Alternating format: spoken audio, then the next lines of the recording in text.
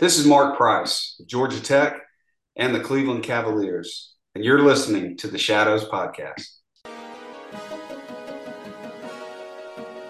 Welcome, Shadows listeners. As always, with the month of March, the Shadows Podcast presents the Rebound Series.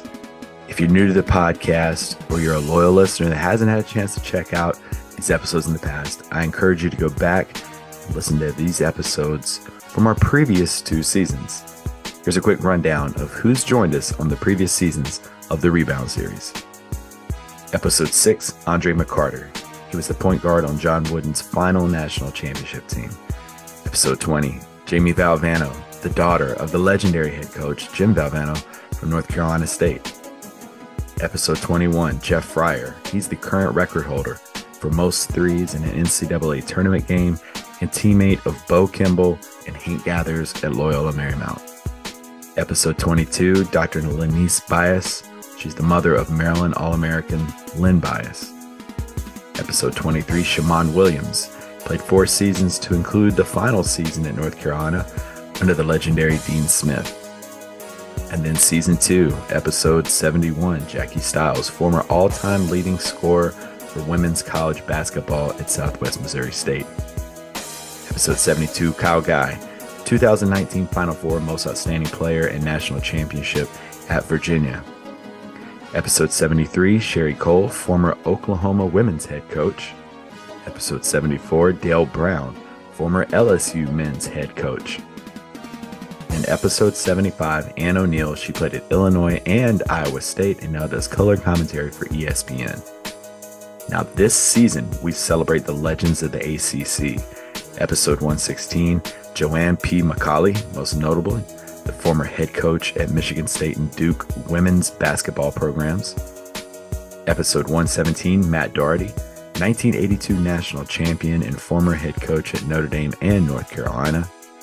Episode 118, Thurl Bailey, 1983 national champion as a member of the Cardiac Pack NC State men's basketball team and a veteran NBA player with the Utah Jazz. Episode 119, Ricky Price, former All-ACC standout at Duke. And then we wrap things up with Season 3 with Episode 120, Mark Price, 1983 ACC Rookie of the Year, 1985 ACC Player of the Year, and legend at Georgia Tech and with the Cleveland Cavaliers. Shadows listeners, we encourage you to check out all these episodes on your favorite podcast platforms or available at theshadowspodcast.com. Now, enjoy this episode of I want to go ahead and welcome everyone back to another episode of the Shadows Podcast, our third season of the Rebound Series. We have been traveling down Tobacco Road. We had Coach Joanne P. McCauley from Duke, and then we had Coach Matt Doherty on our previous episode. And now we've got some Wolfpack red and black on here with Thurl Bailey. Sir, welcome to the Shadows. Thank you, Trip. This is a really cool experience for me. I think the 1983 NC State team, they're the OGs of Cinderellas out there in March Madness. And just to tell our listeners a little bit about you, you are perhaps the most diverse guest I've ever had. You are a TV analyst, inspirational speaker, singer, songwriter, father, author, and a member of the 1983 NC State national championship team. Wow. I was going to ask you, how do you have time for all of that? But goodness, how does it feel to hear all that? Well, it's humbling. I think that's probably the best word I can find right now. It's, the journey is always interesting. And yeah. Whether it's mine or yours or anybody else's, it's where you are today is a culmination of things that you've done in your past. And along the way, you're building this platform. So I've got some great stories to tell, and it's been a great journey, and it continues. So yeah, it is very humbling. Well, we're going to get started with some rapid fire questions for you. First, book recommendation for our listeners out there. Besides yours, we're going to get to yours. Ooh, wow, that's a great question. Book recommendations. I would say, wow, now you got me confused. I don't even want to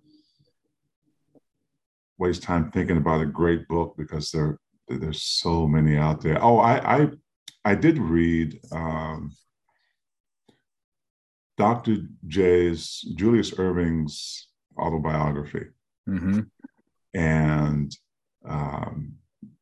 one of the reasons I was interested in his story is because he is partly responsible for my love of basketball. Yeah. He actually got me started. I mean, I was just a kid. I was just a teenager getting into basketball, but I saw him play. I didn't know who he was, but my dad was watching a basketball game one day on our black and white Zenith TV set. And I sat down next to him, and I didn't know who he was. I just saw a fro that came out to here. Yep. And I could tell, even without knowing a lot about basketball, that he was one of the greatest. He was one of the best players in that game. And I asked my dad who he was, and he said, "Son, that's Dr. J." And I looked at my dad kind of dumbfounded, and I said, "Dad, I didn't know doctors could play professional basketball." That's how much I didn't know. So it kind of started this journey of me wanting to be like him.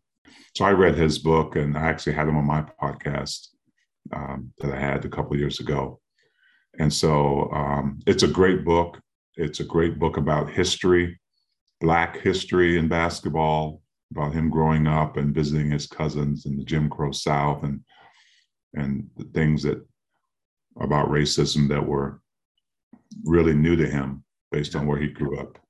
So I really recommend reading Julius Irving's book. I think the internet had cut out there for a second. Did you tell about when you met him when you first joined the NBA? Yeah, when I that was a full circle moment for me, because I had idolized him throughout my whole young career in college, and the night I played against him, I walked out on the court, and he reached his hand out to shake mine and said, "Congratulations, son, and on a great college season. Welcome to the NBA." And wow, that actually was the greatest moment of my NBA career. I know it sounds weird, but to meet the guy who I idolized for that long, I think he proceeded to score 47 points on me that night, but it was well worth it. Well worth it. All right, next question for you. And that was a great answer.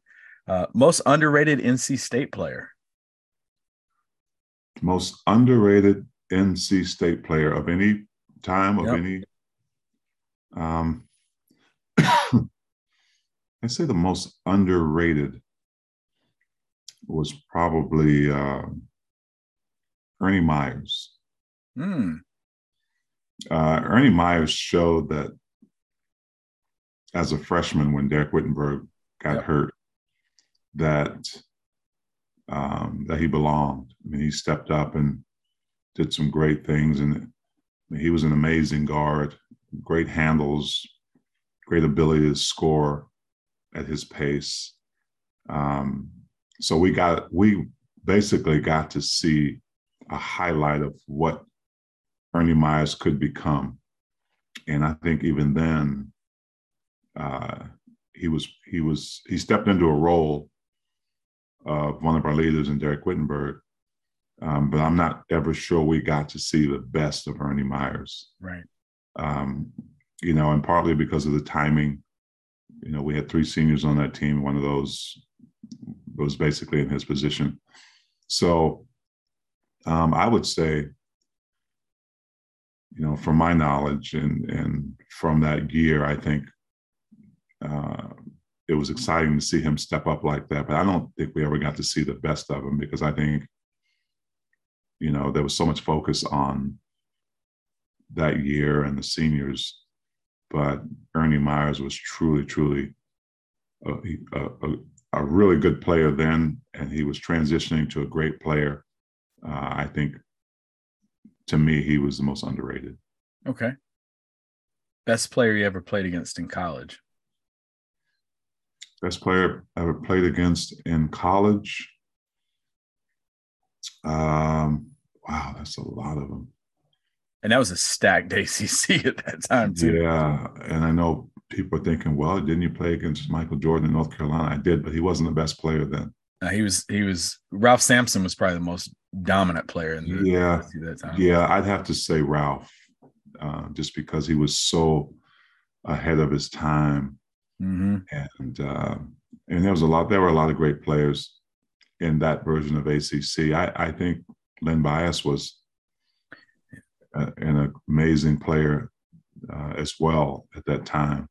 But Ralph was so much ahead of his time with guard skills and a big body that it would be Ralph. Speaking of Len Bias, I know this is the rapid fire, but we had Dr. Lenice Bias, his mother, on season 1. Tell our listeners out there, especially a younger audience, just how good Len Bias was. Oh my goodness, he was really a phenomenon. I mean, we talk so much about Michael Jordan, and we'll never know his abilities and what he could have been. But as a college player, he was a beast. He had those Michael Jordan-like skills. Mm-hmm. But I even think his body was better at that time. His ability to just power through guys and also be finesse. That was. I attended his funeral, and that was just a travesty to lose him. And he would have become a great NBA player as well. Yeah. But he was amazing. Yeah, throw him in YouTube. Throw his name in YouTube and look up some of those clips. Yeah. And just dominated games. Least favorite crowd to play in front of in college? Duke's everybody. Even at that time when Coach K was just kind of up and coming. Yeah, it was Duke, because we would have to take football players on our trips with us. Wow. Because the students were so close behind our bench. Yeah. And I can tell this story. My first year at NC State, and we went to play Duke. The students had water guns, water pistols, and they would squirt what we thought was water. Oh. So we had to take football players with us, and on every trip we had them sit right behind us, and that stopped right away. But that was the toughest place to play. And even besides that, they were the even pizza back boxes. then. Yeah, even back then, the pizza boxes with Lorenzo Charles, the Keys with Clyde Austin. They were, if you're the home team, those are the kind of fans that you love and you revel in. And they've always been that way, even before Duke, became a very prominent basketball powerhouse. Yeah. But it made it even better when we won there. Yeah, I bet. Last question of the rapid fire. Dinner for three historical figures no longer with us. Who do you break bread with? Dinner for three historical figures. Who do you break bread with?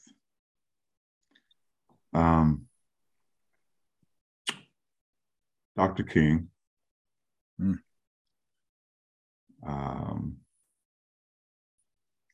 I would say just three. I like it. Just three. Three and me. Oh, wow. Jesus Christ. He's been invited to everyone so far. So you've kept that streak going. Yep. And historical figures. I got to bring Coach back, man. Oh, that's a fun group right there. Those three. Coach B says he meant so much to me in my life and has taught me so much, and it was a void when we lost him. So I think I'm learning a lot with that group. Yeah. Oh yeah. Yeah, it's actually cool. We have Dr. King's church right up the road here, over at Dexter Avenue. So really cool spot to stop by. So you survived our rapid fire questions. Let's get into your journey. So you grew up in Washington, D.C. What were some of your aspirations growing up as a kid? Well, I was born in DC, and soon after I was born, my parents moved across the border there, about a 15-minute drive to Maryland, Prince George's County, and lived there till I went to college. But I was an academic guy.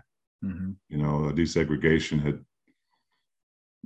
I was born in '61, and by the time I was leaving elementary school, we had basically we're bused to white schools, and so my mom always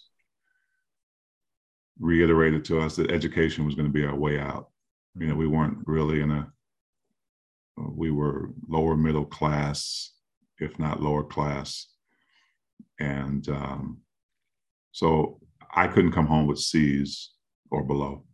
My mom said, you know, I don't raise average kids, and C is average. So I don't want to see average grades or below on your report card. So that was instilled in me and us kids all our lives. So education was paramount and priority. And so I did well. I did well in school, and I joined clubs in school. I was a student government president, first Black one actually at my high school. And music was my kind of my release. I sang in choirs and played the trombone and the tuba and the marching band.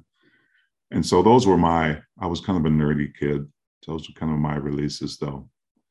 And then one particular evening, my dad showed me basketball. That was my Dr. J moment. But my parents struggled. You know, my mom, she only made 50 cents an hour when they moved from North Carolina to Washington, D.C. She scrubbed floors for rich white families, made 50 cents an hour. My dad did odd jobs just to make sure we had what we needed. And so that was kind of my upbringing in Maryland.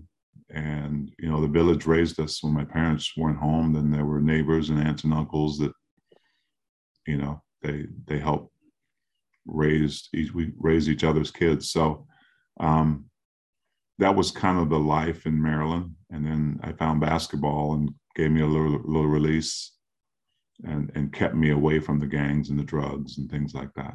Yeah. I always like to ask this question. What is something that you learned from your mother or father that you subconsciously find yourself doing still to this day? Well, they just taught me the meaning of standing up for what I believe in. You know, my mom and dad were right sort of in the middle of the civil rights movement as far as teaching us what was going on during that time. And they even attended the famous Dr. King speech in Washington, D.C. Oh, wow. And came home and just talked to us about, you know, how to treat people and how to continue to fight and stand up for what you believe in. But they never came home angry. I think the biggest thing I learned, especially from my mom, was the most precious asset that we all have is time. You know, time is very precious, and you don't want to spend time wasting it. But she said, always give it. Always give of your time, even at some of the most inconvenient moments at some point in your life. It's not about you. It's maybe how you can make that other person feel at that moment. Could be just a few seconds. But, you know, ultimately it was about serving other people. And so, you know, like all parents, they want us to live our dreams and believe in ourselves, and they're our biggest fans. But, you know, to give someone of your time, whether it's a kid who wants to know how you were able to be successful or wants an autograph, in my case, or somebody who just wants some advice. It's about serving other people and sometimes forgetting about yourself. Yeah, that's awesome to hear. And I mean, your journey in high school, to me, I thought was really interesting because you got cut your seventh grade year, and then you got cut your eighth grade year. And correct me if I'm wrong, but your coach was like, "Don't even come back." Yeah, he did. He just thought I wasn't built for it, and he knew what he wanted. He wanted a team that he could win a championship with immediately. And so, by the way, in my seventh grade, I was about 6'4". Eighth grade, I was 6'7". And so, my last year of junior high school, my ninth grade year, he ended up taking a job at another school. So, at 6'9", I had to decide whether I was going to walk back into that gym and try out for a team under a new hire. And when you fail that many times, some people, all it takes is once. You just decide that maybe it's not for you, or you buy into other people's version of what you should do, and maybe take a path that's not as you don't have to work very hard. So I took all those things in and decided I was going to give it one more shot. Partly because of I knew Dr. J's story, and I knew that kind of drove me into wanting to follow his path and try to emulate what he did. That today's world, they say success leaves clues, and back then, I just kind of let that be my guide. I walked back in there, and the most important thing that happened to me was the guy who was at the helm at that time. He made everybody feel like they had a shot to make the team. There were 50 of us in there trying out, and he just went around and complimented everybody and pushed everybody. And I felt like everybody in that room thought they had a shot to make it. Yeah. Regardless of what their skills were. And so that taught me something about leaders and how they approach things, and the lenses that they see other people. Yeah. Right. They know what they want. And that coach who cut me didn't have an obligation to keep me, but he knew what he wanted to accomplish with what he was doing. So I made the team that year. I made the cut list, and that coach brought me into his office a couple of days after, and he said to me, it changed my life. He said, if you want to be a really good player, you've got a lot of work to do. But he said, if you're willing, if you want to commit, I'll come in 1 hour before the team practices and I'll work with you. And after we get done, I'll stay 1 hour after. Wow. And I couldn't fathom how, a kid with no talent, in my eyes, I mean, I was just starting out in the game. Why would he want to spend that much time with me? That's what, like 4 hours, one with me, two with the team, and one after with me. And he told me, he said, I see it. I see potential in you. You don't even see in yourself. Wow. And it just changed me in a way that's affected me today, because he gave me an opportunity, gave me a choice, and he worked with me, and he spent time with me, time that it was precious to him. He could have been home with his family that 1 hour before and 1 hour after. Yeah. So it really changed me in the sense that this man saw potential in me. So, as I became successful, and I tried to wear those same lenses. Yeah. Every kid's not going to make it into the NBA, but they've got potential to be something great. And if we can only see that, and we can help foster that, then we'd have a better world that we live in. What about it seems like it's kind of forecasting out, not to jump too far ahead, but it seems like anytime there's been a coaching transition, there's been a little bit of uncertainty, but it's ended up being a blessing in disguise. It's almost like what's the saying I've heard before? The universe's rejection is the universe's protection, and sets you up for some amazing things. And talk to us about recruiting, because it was, right in your backyard, you got Georgetown with John Thompson, which I Came as a Shadow is one of the best books I've ever read for a coach. And then you have Lefty Driesell at Maryland, and then you got NC State up the road. So how in the world did you end up at State? Coach Norm Sloan came to my house. right? And other coaches, I wasn't highly recruited. Even North Carolina was recruiting me for a while until they signed James Worthy, and they stopped recruiting me. So that took them out of the equation. Only had a few schools left. Of course, I was going to look in my own, like you said, my own backyard with University of Maryland and Georgetown. I visited those schools, and I actually had visited NC State when I was a young basketball player. I won a raffle to go to a basketball camp there with some other players, and we headed down there and had a great time.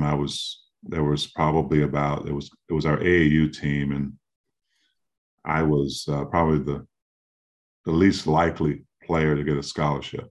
Yeah. Everybody else was mature, and so we went to that camp.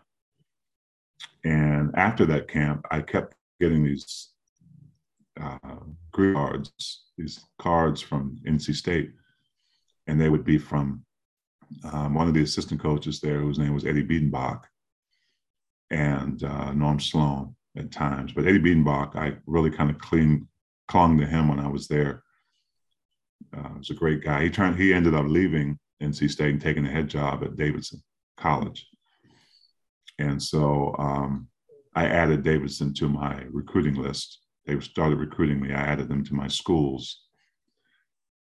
And in the end, Coach Sloan came to the house, and we sat down, and my mom, back then, if you wanted a kid to come to your school, you need to talk to mama. Mm-hmm. So we all sat down, and my mom asked questions about my education. And she threw in one of those, Coach, you're going to make sure my son gets an education, right? Coach Sloan said, yes, ma'am. And she throw in one of these, Coach, if my son comes here, don't make me come down to this school, right? So mama was serious. So it was a tough choice, but I ended up going to North Carolina State. I ended up signing my letter of intent there. And as the story goes, after my freshman season, Coach Norm Sloan decides to leave and took a job at the University of Florida, I believe. And, I actually was very distraught. Yeah. And I wasn't the only one on the team. Guys were trying to figure out what they were going to do, follow him, stay there. I was going home. So I called my mom. I said, Mom, Coach Sloan's leaving. I don't know what to do. I think I'm going to come home. And I'm going to quote my mom. She said, son, you may be going somewhere, but you're definitely not coming here. So her advice to me was to just be patient and listen to whoever they hired. And you might end up liking the guy. If you don't like him, you can go somewhere else, but you're not coming home. You're going to get your education.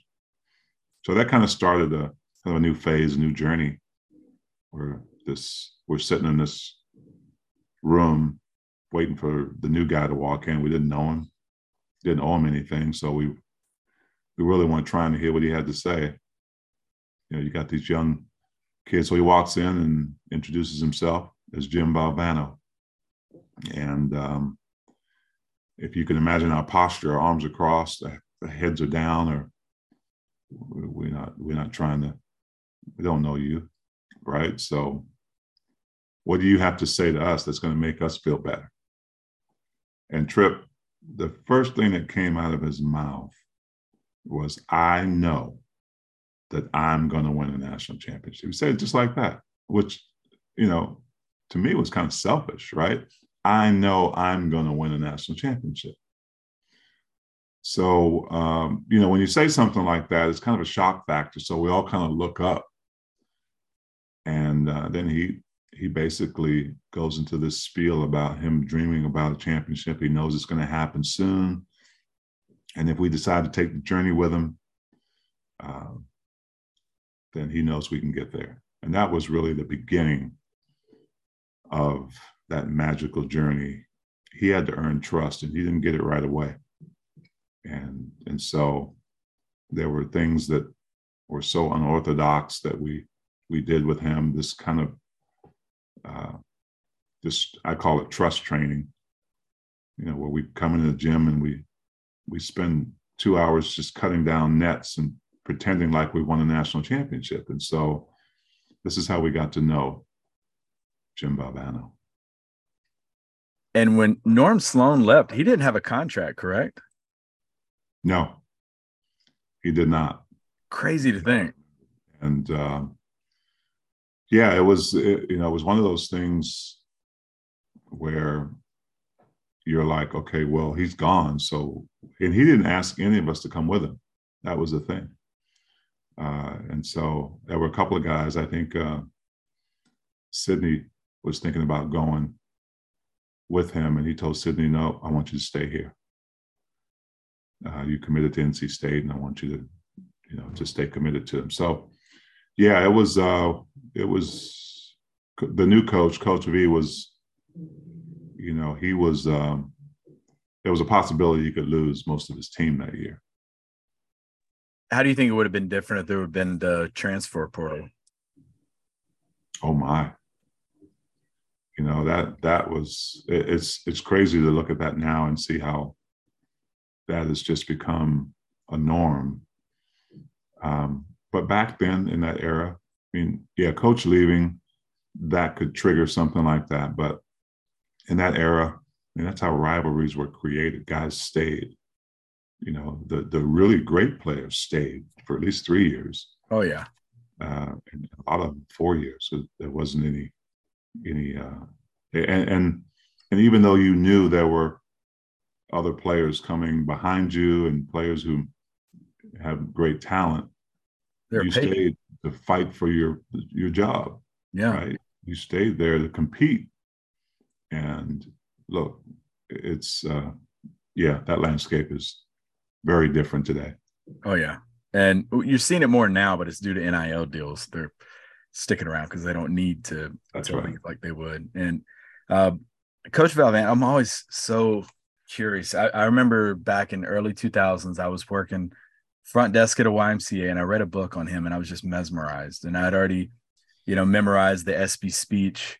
Reading some of his stories, I mean, even what you said about cutting down the nets, that cognitive behavior of, it's a very unique way of doing it. It's getting you to practice. But to skip ahead in the story, what was it? How did the story go about when it was time to cut down the nets in Albuquerque? Yeah, well, it was, again, another full circle moment where when you practice something so much and you imagine it and you plan for it and you have some luck along the way, the stars have to align, but our belief was that we create our own luck because we stuck together in the more difficult times, and you find yourself in a national championship against one of the greatest college teams ever put together. I mean, that Houston Bison Jamma team was intimidating. Yeah, it was like an NBA team masquerading as college players almost, right? So, it's interesting because I saw, when I fell to my knees when Lorenzo Charles dunked it in, I remember distinctly being helped up, and I looked over the fans who were helping me up, and all I saw in that moment was all Houston fans and how they were lying on the floor and banging on the floor and crying, and Olajuwon was looking for the bus. And in that moment, I was thinking, wow, it's the other side of this. I'm so glad I'm on this end of it, and for a moment, even kind of felt, I did in a way, even through the euphoria, like somebody had to lose this. And I remember when the NCAA folks came over and they had the scissors, and instead of taking those scissors, Coach V had his own. And it was just an amazing moment that kind of culminated that moment into what we had gone through. And we felt like we belonged, though. We felt like we had been there. Whether it was a subconscious thing or not, we gravitated towards what we wanted. And I think that's some real It doesn't happen to everybody and everything, but I think that's some a real ingredient of being successful. I mean, if you can't see it and dream about it and understand that it's going to take more than just you to get there, it's a collective feeling. That's a powerful thing that really transformed into one of the greatest journeys, I think, in sports of all time.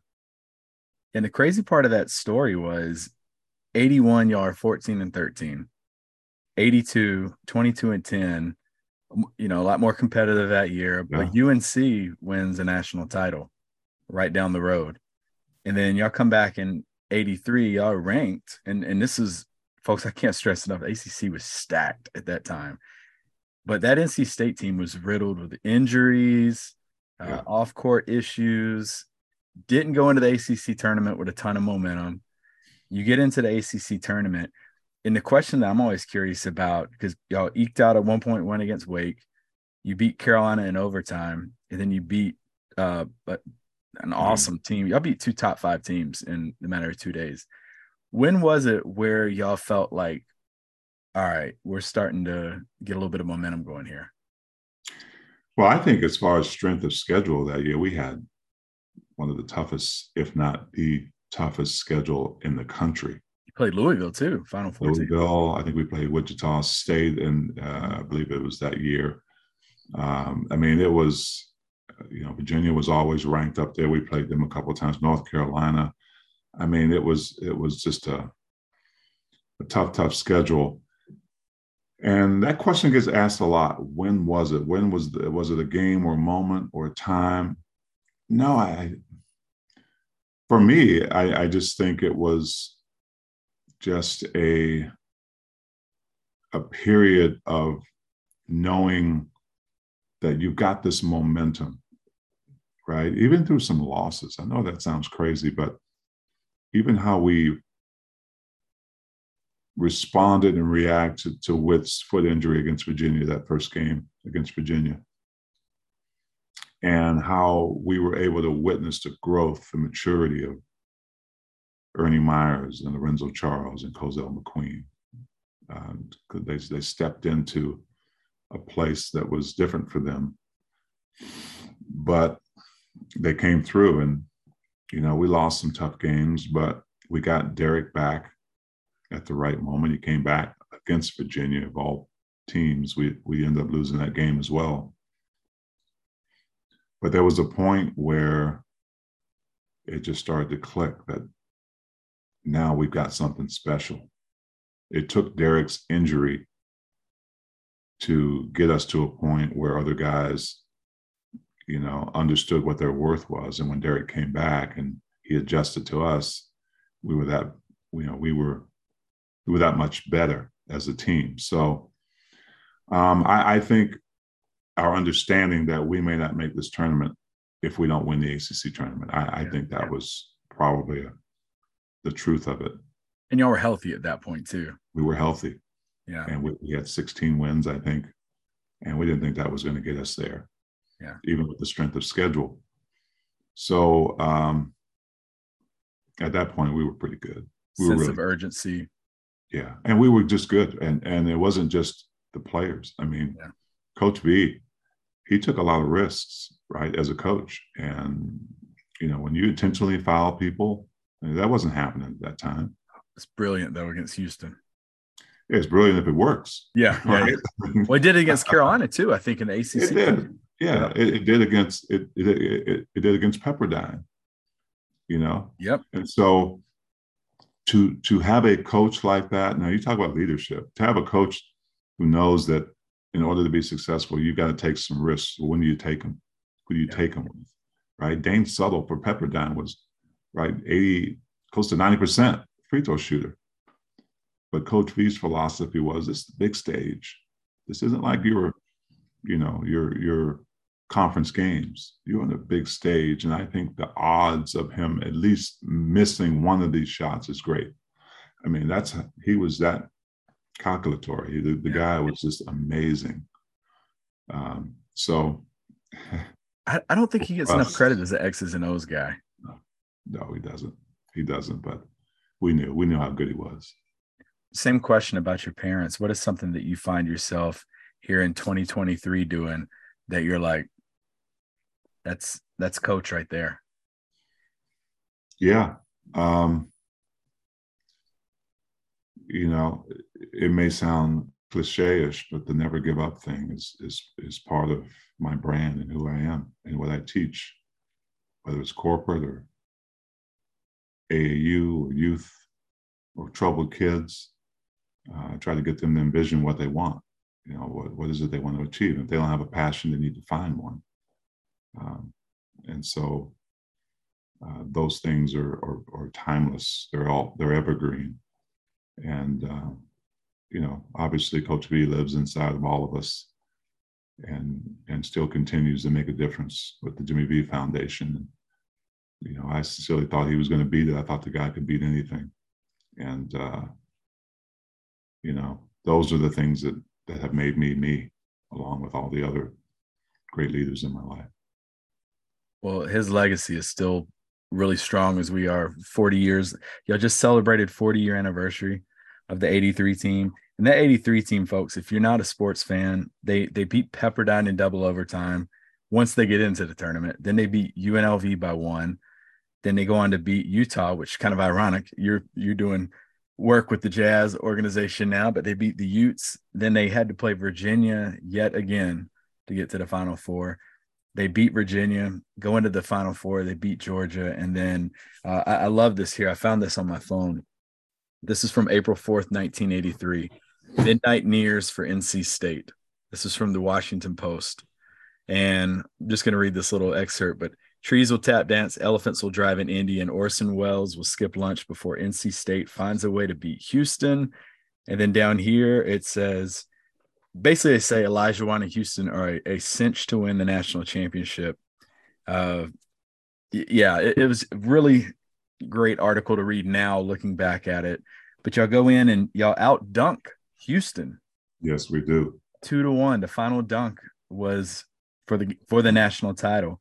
When in that game, because y'all came in huge underdogs, and this is a really good story for average listener out there. Came in as underdogs, but when did you feel like, all right, we might actually win this thing? Not just we have a chance, but we might actually win. I don't know if we came to we might actually win this thing until somewhere in the final game. But I can honestly say for me that the most difficult game wasn't the one against Houston. It was the one against Pepperdine.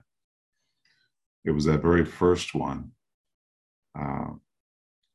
when we went to Corvallis and we're playing a very good Pepperdine team.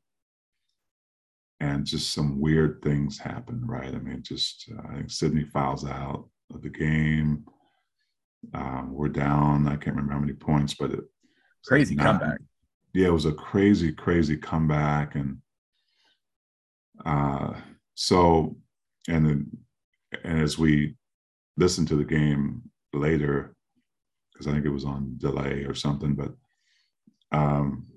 Sydney fouled out of the game, and the announcers are saying, well, this is Sidney Lowe's last college game, and NC State had a great run of it. And so it's just amazing how things happen. We finally come back and we win that game. And I think after that game, we knew that something special was brewing here, right? Even if our journey ended in the next game against UNLV, like we've got a special group of guys. We got a special family here, and we're going to ride this thing as, you always have those stories in the NCAA tournament, right? This team that's overachieving and everybody's rooting for them, and they're growing fans with every game they win because nobody ever expected them to get that far. And normally they don't. They come up short because talent, wins over. After the UNLV game, there was kind of a strong every game, right? It was Green at UNLV coming out basically saying that I had never showed him anything, so he wasn't worried about me. So that's kind of the ammunition I needed and we needed. We win that game, and in amazing fashion, kind of poetic justice in a way. So I think in answer to your question, I think we felt confident with each win because we were garnishing fans from everywhere, not just NC State. I mean, the letters that came in from people who didn't even know who we were in the beginning. We were just this Destiny's Darling team that people were gravitating towards because of something in their life that we related to. You know, we didn't understand that as just young college kids, but we were starting to get it, that it was more than just about us and a game and a mascot and a school. It was really all over the nation. It was something that was snowballing into this guy. We're representing something a lot larger than what we think. And so when we got to the championship game, we were at that point, there was no fear. We were confident. We belonged there. We earned it. Yeah. And Coach V was still himself, right? He was talking to the press saying, you know, we might not shoot the ball till Wednesday. Basically saying there's no shot clock. So if we get a lead, we're going to hold it. And didn't tell us any different until that day of the game when we were about to run out there on the court. Came storming in and basically said, guys, are you freaking kidding me? We're going to run with these guys. We're going to run. We're going to go play our game and we're going to win. Like, you know, and we were hyped up, man. So, you know, that was how we wanted to play. And so we were going to do what Coach V said, but if he wanted us to hold it with the league, we were going to do it. But man, when he came in there and he just kind of like took all that away from us, all that worry, and lifted that weight off our shoulders to go play. Just go play. And I'm not sure, you know, after watching the Houston-Louisville game in the semifinals, of course, that would take you back a little bit and say, we got our hands full. Yeah, we come this far, but those are men, right? But we still had, I mean, we knew who we were. Yeah. There was no shaking us, and what a great story it would be. What a great inspirational motivator Coach Valvano was. And, you know, tell listeners about the Survive and Advance series, and then also your book, Team of Destiny, and where can they get a copy? Well, you know, Survive and Advance, the 30 for 30 documentary was an amazing depiction of the entire journey. And I have to give Derek Wittenberg credit because, you know, he was one of the executive producers, one of the brainchilds of putting it together. But you still have to find the right people who can tell the story the right way. And so just the way that it was produced, with some of the difficulties with Lorenzo's death in the beginning and the funeral, and actually starting with the final game, the dunk, and then going back and telling the story of the journey of the team, and then the story of Jimmy V. Just well done. And everybody that I talked to that has seen it, I think it was actually the first 2-hour one that they produced. Even if they didn't know a lot about our team or weren't into sports, they got something out of it, something that gave them something. So millions of people know the story, they know the journey, they know the game that kind of, you know, capsulized the whole thing.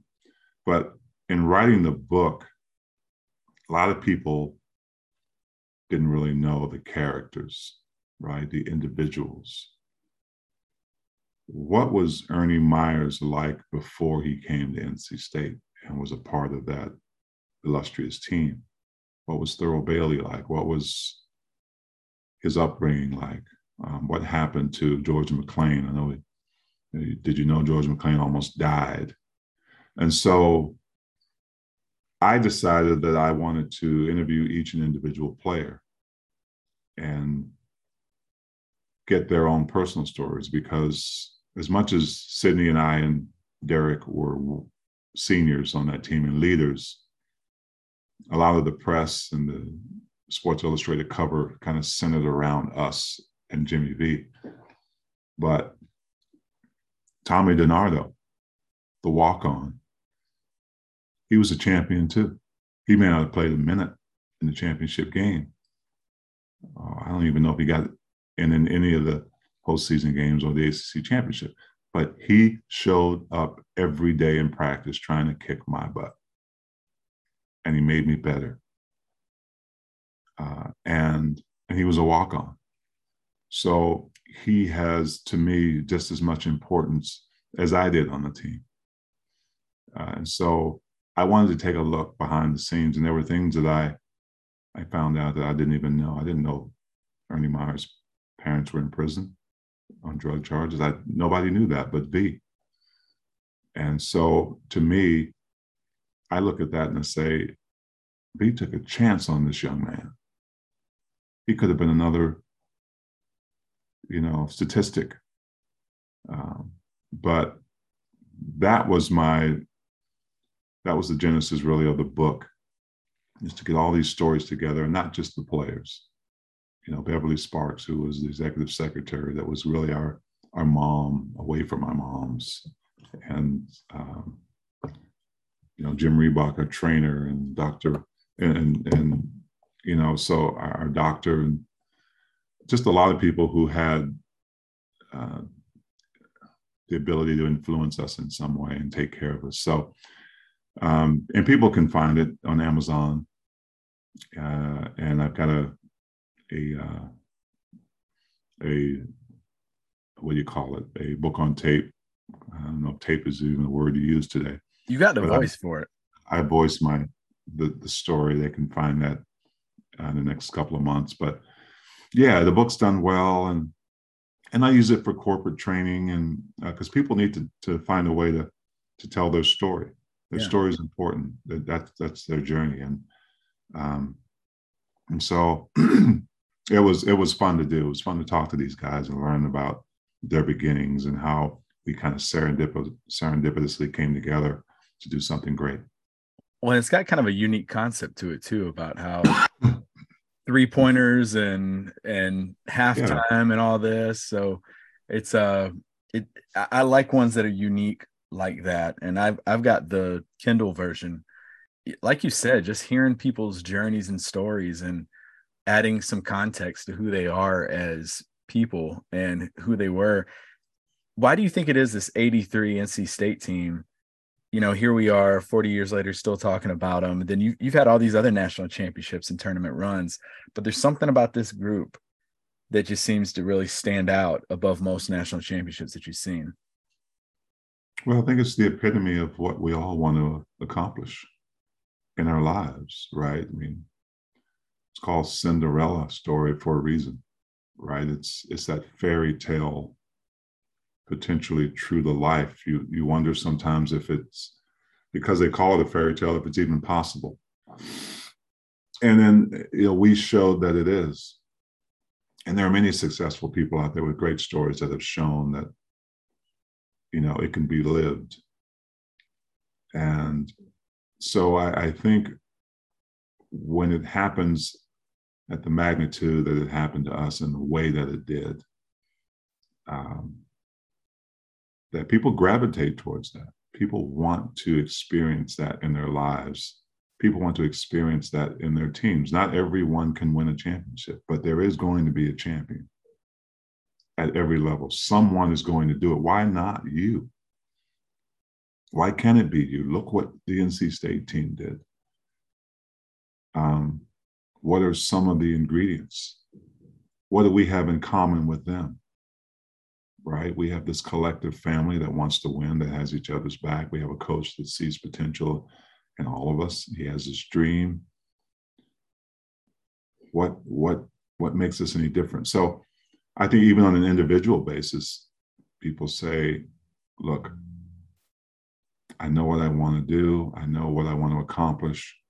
I'm going to go out and find my way. I'm going to break through these walls and fight against, the person who says I can't do it. And that's what success is really about, right? It's not given to you. You've got to earn it. And so, I think that story will forever be, it's 40 years later, Trip, and still talking about him. And not just talking about it, still celebrating it, still remembering it. With social media now, you get, kids who are in their 20s that weren't even born then. Yep. And they understand through their parents or through the documentary or whatever, what it meant and how inspirational it is. So it'll always serve as that long after we're gone, I believe, because it was one of the greatest feats in sports. But even more importantly, you look at kind of the aftermath, right? Coach V passes away 10 years later. He dies of cancer. Look how much money the V Foundation has raised. It's incredible. And Coach V is still fighting, right? He's fighting for a cure. Mm-hmm. His legacy is there. And that's what it is. It's all about the legacy of all of us. Not just our team, but you and what you're doing with your podcast and the people you're trying to inspire. What do you want to leave behind? Yeah. What are you fighting for? And so that's why it will always be, I think, a powerful, powerful story to turn to or to keep going so people can understand what it means to be a true champion. Yeah, when tournament kicks off in a couple of weeks, at the time of this recording, guarantee you're going to see a clip of him running around the court looking for somebody to hug. For sure. And before we start to put a bow on this episode, I'd be remiss if I didn't ask you about that, how the White House visit happened. Oh, we try to get together every so often after that remarkable run, and especially after V passed away and Lorenzo passed away and Quentin Leonard, who was another walk-on, a senior that year, passed away, Coach Ed McClain. So it just seemed like we were really losing people. At a certain age, you start losing folks. And so we decided that we better try to see each other, whether it was virtually or get together every so often. And every time we got together, we just kind of talked about things that we talked about, things that we accomplished. Eric Wittenberg always talks about how it was, a pass and not an air ball. That was an assist. Matter of fact, he's almost getting us to believe it. You say it too many times, it starts to become truth. But one of the things that really never happened, one, because of, I think it was the school said that it would be an NCAA violation or something, because we could use it as a recruiting tool. They couldn't afford to send us. So we did this satellite thing with President Reagan. Yep. At that time, Coach V was in Washington. We were at a studio and we got to talk to the president. Well, it's not like being in the White House, right? So that was something that kind of had eluded us for years. It was Zoom before Zoom. That's right. And, although it was a nice thing to have happen at that time, kind of groundbreaking, if you will, it wasn't a visit with the president. So that was something that was always in the back of our minds. Wish we could have had that opportunity. And so, Coach V taught me this, ask the right questions to the right people. You never know what could happen. And I had a really, really great friend in Salt Lake City, Senator Orrin Hatch, one of the foremost respected politicians and senators. And so I went to him and I just asked him, how could I get this team? He knew about our team. And I told him the story. We had never actually been in the White House to meet the president. And at that time, President Obama was the president. And so he told me to write a letter. He said, you write a letter and send it to me, and I'll write one, and I'll walk both letters into President Obama's office. And he kind of said, he owes me a favor, right? So I think about 2.5, 3 weeks after that, I get a phone call from the White House. And, the story goes from most people who've experienced that is they don't believe it. They kind of hang up. Yeah. I definitely didn't hang up. And it was one of the White House aides basically saying that, when can we get our team together? When could I get the team together? Because President Obama wants to invite us. He and Vice President Joe Biden. And so it was euphoria. And I was at my desk and I was like, are you kidding me? I was kind of in shock. And I was trying to think of who I could call first. And the first person I actually called was Terry Gannon.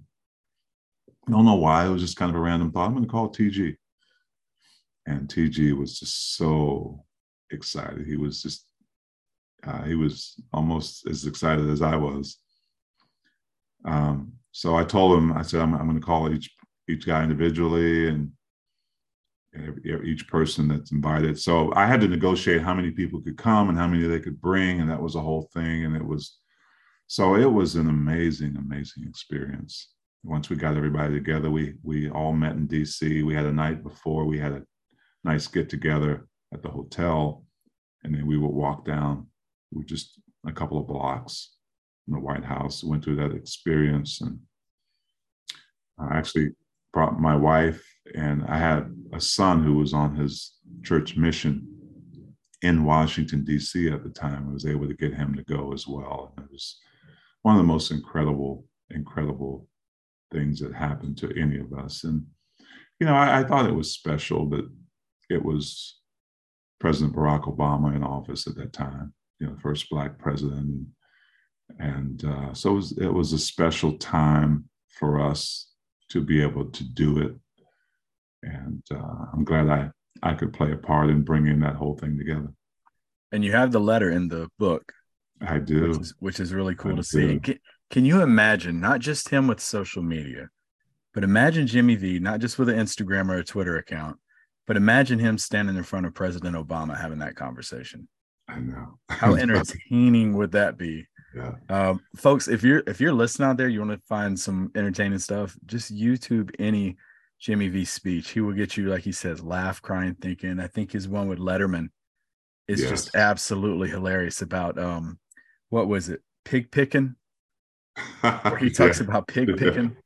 So definitely go check it out. And just to kind of, to put a bow on this episode, you ended up getting drafted in the 83 draft, 7th overall. Crazy, from being cut in for 7th and 8th grade to being the number 7 pick overall. And Coach Valvano said to Utah, don't think of Thurl as just a player, but as a person who will be good for the team and the community.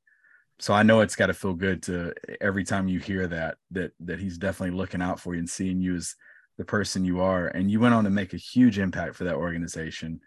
First playoff appearance in franchise history in 84. And then understanding your role, you started coming off the bench. Guy Karl Malone, he had a pretty good career. And, but you're one of the best 6-man ever in the NBA. I'm just throwing that out there. I appreciate that. Yeah, Jazz number 5 all-time lead scorer. When you think of your pro career as a whole, what comes to mind? Well, I think one, kind of how prophetic Jimmy V was. He knew me. Yeah. Right. He knew I was a good player, but he knew that basketball wasn't the most important thing to me. He knew that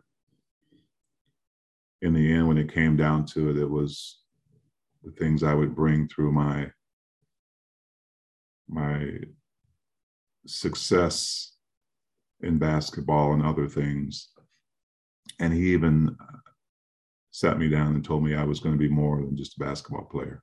He told me that he even knew about my music and said that, you're going to do great things there. So, I think that that having people that believe in you in your life and people that that know what kind of person you are, know where your heart is, and to have that lens, right? That lens we were talking about earlier. I think that has helped me, whether it was my parents or V, and even the coach that cut me twice. So people ask me, well, did you go back and rub it in his face? I said, no. When I made it to the NBA, I went back, I gave him tickets to any game he wanted to come to, and I thanked him. I thanked him because he didn't have an obligation to teach me and develop me. That's character. But he helped me make a choice of what I wanted, a decision. I had a decision to make. Is this something I love? Well, I find a way to get there. And so, yeah, that was a full circle thing, shaking Dr. J's hand at midcourt, coming from a kid who got cut twice. All the work that was put in on my behalf by my parents, by people who saw that thing, whether it was my education or my music or whatever. And the journey continues. I'll be 62 years old and coming up here real soon. And it's been an amazing journey. It's been a great platform. It's been amazing for people like you to understand the importance of what we achieved and what we went through, and still keep it alive for other people to learn from and to enjoy.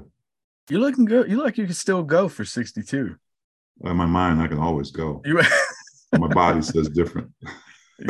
So I always ask this question to end an episode. I always ask people about their legacy, but I'm going to kind of do yours a little bit different. So what song or lyric sums up your legacy?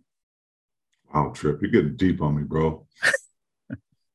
What song or trip or what song sums up?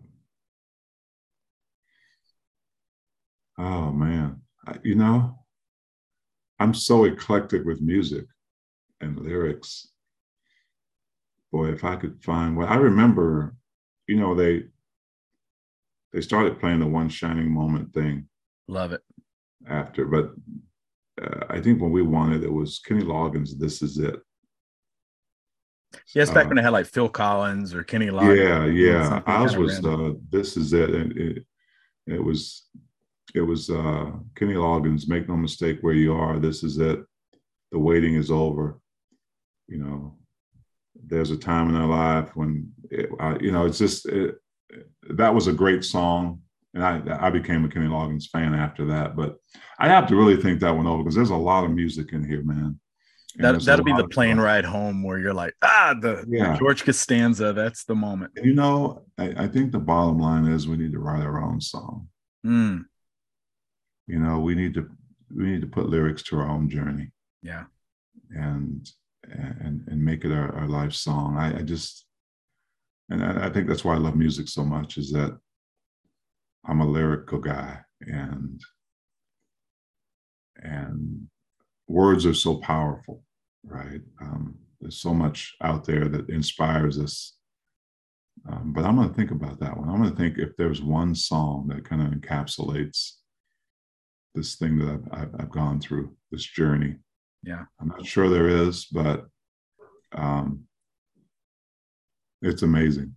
Yeah. Maybe that's why I'll name the song. It's amazing. But this is it, man. We this thing that we accomplished together came from so many different places for each of us. And for that, what seemed like that 4 years, which seemed like a small blip in time, culminated into something that we're still talking about. And I still love it. Yeah. Incredible journey, incredible story, not just yours, but that 83 NC State team. And then anything Jimmy V. You could sit here and talk all day about. And I would love to see him with a podcast. That would have been something. Oh, what final comments do you have for our listeners out there? Well, we've covered a lot of ground, Trip. I would just say that, both my parents have passed away in the last 5-6 years. And I think as a parent, all you hope for is that your kids go on and do great things and continue to fight what they believe in and fight for what they believe in and make a difference. I think our society, our world has just gotten so crazy now with mental health issues to racial issues, and it seems like sometimes we're taking a step back instead of forward. But I do believe that each individual person can make an impact, right? Can really make an impact, and just that purpose part. What's your purpose? I think all of us have that and should have that in common, is to serve other people. Yeah. Service is a powerful thing. You can do it in a lot of ways. You can do it with kindness. You can do it with volunteering. You can do it with what you're doing. You're serving folks. You're bringing a message to folks that hopefully will impact them, influence them to go on and serve other people. So I think with me, for the short period I have left, I say short, but 20, 30 years is nothing now. You just want to be as impactful as you can. You want to leave that legacy like B is leaving. He will always be alive because of what he meant to people and the impact that he's had. And so that would be my final thought, is to make an impact, make a positive impact, and go out and by choice serve other people in whatever way you feel you need to. Just awesome way to end this episode. Some powerful, there's nuggets all in this episode of just positive messages for our listeners. And I can't thank you enough for doing this. I've already told you, Jamie Valvano, one of my favorite people. Think the world of her. Folks, do yourself a favor and some spare time. Sit back and get on YouTube and watch you some 1983 NC State. Throw in the YouTube machine, Jimmy V, if you really want to be entertained. Just some incredible stuff out there. It's the beauty of the internet now, is you can find all this stuff from way back when. This has been another incredible episode of the Rebound Podcast. Coming up next week, we have Ricky Price from Duke.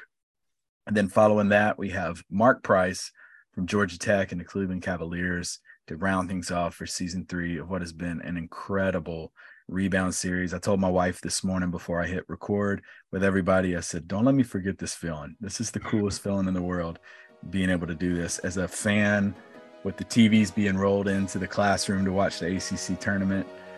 This is so cool that I get to do this and then spread some incredible, powerful messages during these episodes.